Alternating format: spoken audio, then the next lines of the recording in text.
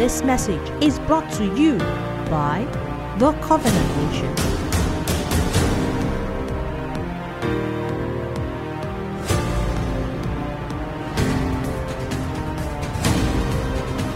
Amen. Good morning, everybody. Thank you very much, Pastor, sir. I'm so grateful. And I would share very briefly within this time on the subject of faith. You might wonder, why is faith so important? And I will just say this. First of all, you cannot be saved without faith. It is impossible to be saved without faith. The Bible tells us in Ephesians 2:8, it says, "For by grace are ye saved through faith." It said that not of yourselves, it is the gift of God. So it is impossible to be saved without faith.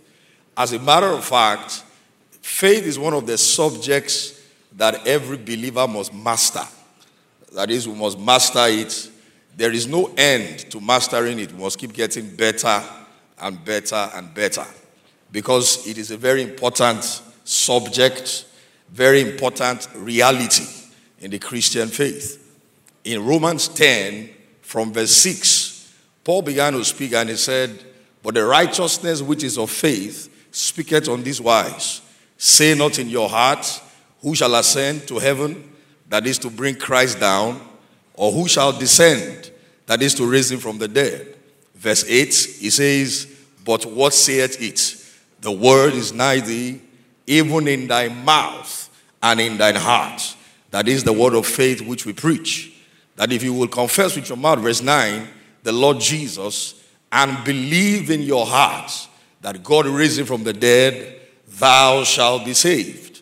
So he tells you clearly, it is that faith that actually makes a man get saved. But you see, the good news is that God didn't ask us to look for faith. God actually gives faith as a gift. When you read in that same Romans 10, when you go down to verse 17, Paul eventually ended by saying, "So then faith cometh by hearing, and by hearing the word of God." When he wrote to the Galatians, in Galatians chapter 3 and verse 5, Paul said to them, "He therefore that ministereth to you the Spirit, doeth he by the works of the law or by the hearing of faith?" The ministry of the Spirit there and the working of the miracles is referring to the giving of the life of God. He says the way God does it is not by your works, it is by the hearing of faith. Meaning when the gospel is preached, God imparts faith into the heart of the hearer. If that hearer will take what he heard and put it on his lips. Again, I go back to Romans 10 and verse 8. Paul says, "But what saith it?" He said, "The word is nigh thee." He's quoting from Deuteronomy chapter 30 from verse 11 to 15. He says, that word is near you. He said it's in your mouth and in your heart. What word is Paul talking about? He says the word of faith that was preached to you. And eventually that is the word that man will now confess that will lead to his salvation. Because in Hebrews 4:2, the Bible tells us the same word or gospel that was preached to us was preached to them. He said, but it did not profit them that had it, because it was not mixed with faith in them that had it. You see, that mixed with faith is what your mouth does. Your mouth is the mixer. That is, when you hear it, you must say it. You must say what was preached to you. And you see that all over Scripture. Psalm 107 verse 2, he says, "Let the redeemed of the Lord say so, those whom he has redeemed from the power of the enemy." Psalm 91 verse 2, the Bible tells us also, "I will say of the Lord, he is my refuge." So you must understand, when the gospel is preached, God, by the gospel, imparts faith into the heart of a man. And that is the way God does it in anything he wants to do, whether it's at salvation, whether it's for healing. In Acts 14, Paul was preaching in the city of Lystra. Verse 8, 9, and 10, the Bible says there sat a man there who was impotent from his mother's womb, who had never walked. But the Bible says the same heard Paul preach, and Paul, fastening his eyes on him, he said he perceived that the man had faith to be healed. Where did the faith to be healed come from? It came from hearing the words that Paul spoke to him. Of course, in that instance, you will notice, even though the faith to be healed was there, the healing did not happen. Because the thing about faith is, it can be present, but you must activate it. The two basic ways faith is released is primarily by words being spoken, and then by giving corresponding action to those words. So we see that in Lystra, the man had faith to be healed by hearing it, but he was still not healed. Then what did Paul do? Verse 10, Paul said with a loud voice, "Stand upright on thy feet." And the Bible says immediately the guy jumped up, leaped, and he began to walk. So notice what changed his condition. He was born that way until he heard the word of God. And that word brought faith into his heart. And so you see in this conference, we've been looking at the faith that moves mountain. We are not talking about mountains spiritually only. Because when Jesus said those words in Mark 11, he was referring to a literal mountain. In Mark 11, verse 23, Jesus said, "Verily I say unto you, whosoever shall say to this mountain, be thou removed, be thou cast into the sea, shall not doubt in his heart, but shall believe that those things which he saith shall come to pass, Jesus said, he shall have whatsoever he saith." And so you notice there, Jesus said to them, this mountain, there was a literal mountain standing there. But what even led to this statement? In verse 14 of that same 11th chapter of Mark, Jesus was hungry and he wanted to eat. He saw a fig tree. And the Bible says he looked at the fig tree, didn't find anything on it. So he said to it, "No man eateth fruit from thee henceforth and forever." 9 words. And those 9 words Jesus said, he didn't say it 2 times. He said it once and he went on with his business. The following day, verse 20, when they were coming back from Bethany, the disciples took note of the tree Jesus cursed and they realized it had been, it had dried up from the roots. And because they marveled, Jesus said to them in verse 22, "Have faith in God." Now, what that statement, "have faith in God," in the literal Greek means is Jesus said to them, "Have the faith of God." And so it was on the basis of what they saw him doing to the fig tree that Jesus had to tell them that this same result that my faith had, this same effect it had on the fig tree, it will also have on a mountain. Now, if you look at the mountain and a tree, the mountain is bigger than a tree. In other words, Jesus is saying the faith of God will work on small things and work on big things. And it's very interesting because in that very simple statement Jesus made in Mark 11:23, Jesus makes some things very clear to us. First of all, he said, "Whosoever." Whosoever means faith will work for anyone. As a matter of fact, if you study the Bible well, you realize that faith is an equalizer. Faith gives every person equal opportunities. He said, "Whosoever shall say to this mountain," and I always like to say, whosoever means me-soever. Whosoever means you-soever. In other words, faith will work for men, it will work for women, it will work for kids, it will work for adults. It will work for blacks, it will work for whites. Because God is no respecter of persons. When Peter got to the house of Cornelius in Acts 10, verse 34, the Bible says, Peter opened his mouth and said, "Of a truth I perceive that God is no respecter of persons." Romans 2:11, God is no respecter of persons. Colossians 3, the Bible tells us in verse 25, neither is there respect of persons. Romans 10:12, the Bible tells us, the same God over all is rich unto all that call upon him. And you see, the reason why that is so with God is because all the things of God are done by faith. So Jesus said to them, "Have the faith of God," or have the God kind of faith. You see, because it is the God kind of faith that will actually move mountains. And it's a very important thing to notice. A mountain is a very overwhelming thing. Now, Jesus didn't say the faith of God will move it and shift it a little bit. He said that faith will take that mountain from where it is and relocate it into the sea. And it's very, very, very interesting to understand the implications of that statement. The sea is an entity that has the capacity to swallow a mountain and make it look as if the mountain never existed before. Meaning whatever faith does, nothing can undo it. And so you understand, Jesus was saying to them, your faith will move this mountain. Secondly, what that implies is that, you see, if a mountain leaves this place, it will change the scenery. So faith will change the scenery of a person's life if the person begins to walk by faith. And that is why it's a very important subject. And I'll say to you, the second reason why faith is important for us to learn is because, you see, it is only by faith we can give expression to the life of God.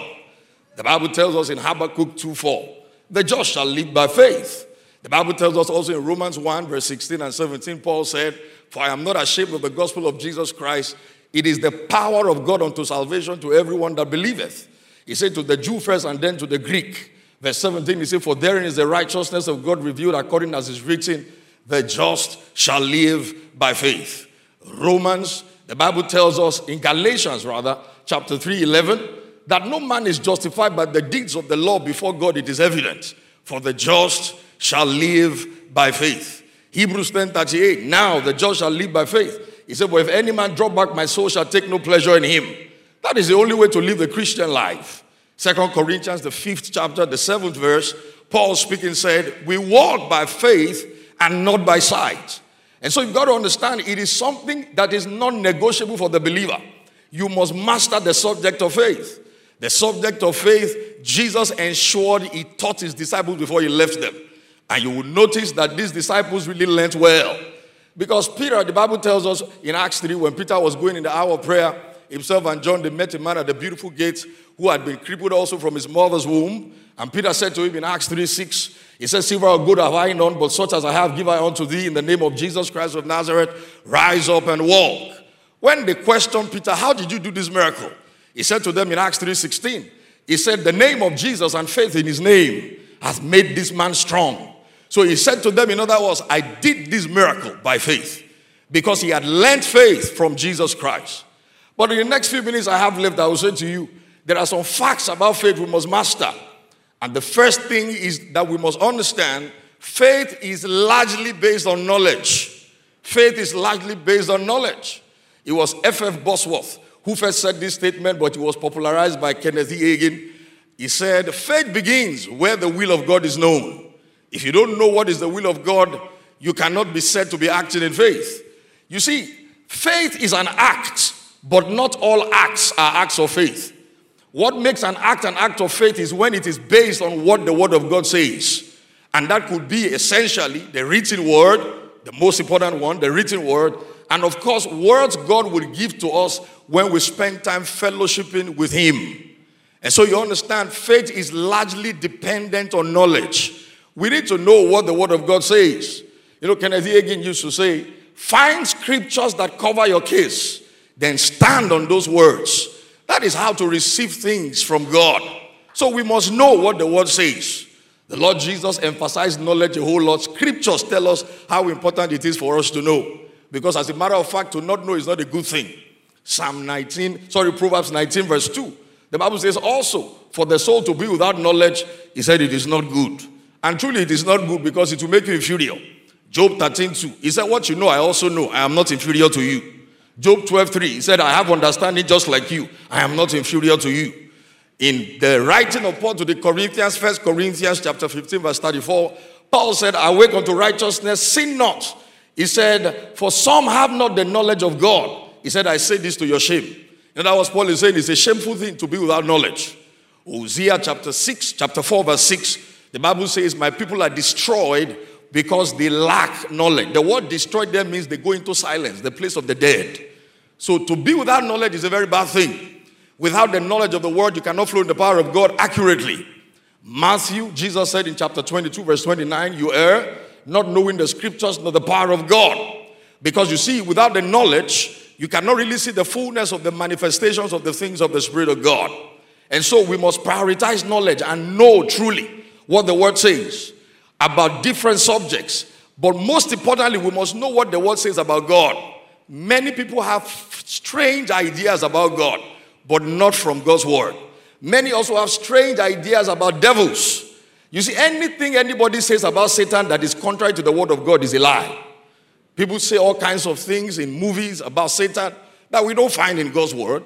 The devil is exactly what the word of God says about him. Defeated. Defeated. Defeated. Completely defeated.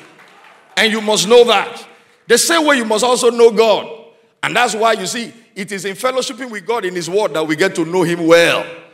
And you see how in scriptures, one of the ways we can know God is by reading His word. You know God by reading the word. Paul said to Timothy, 1 Timothy 4:13, till I come, give attendance to reading. The Lord Jesus had a custom of reading. Luke 4:16, He went to Nazareth where He was brought up. And the Bible tells us on the day of Sabbath, He went there as His custom was. He stood up to read. Jesus challenged the Pharisees to read. In Matthew 12:3, He said, have you not read? Matthew 12:5, He said, have you not read? In Matthew chapter 19, verse 4, Jesus said to them again, have you not read? In Mark 12:10, Mark 12:26, He said, have you not read? Jesus said to them also in Luke 6:3, have you not read? In Matthew 21:16, he said, have ye never read? In Mark 2:25, he said, have you never read? It was a custom of the Jews. Nehemiah 8:8. The Bible says they read from the book of the law and made the people to understand the reading. So I want to leave you with this challenge. Prioritize knowledge of the word of God. God bless you.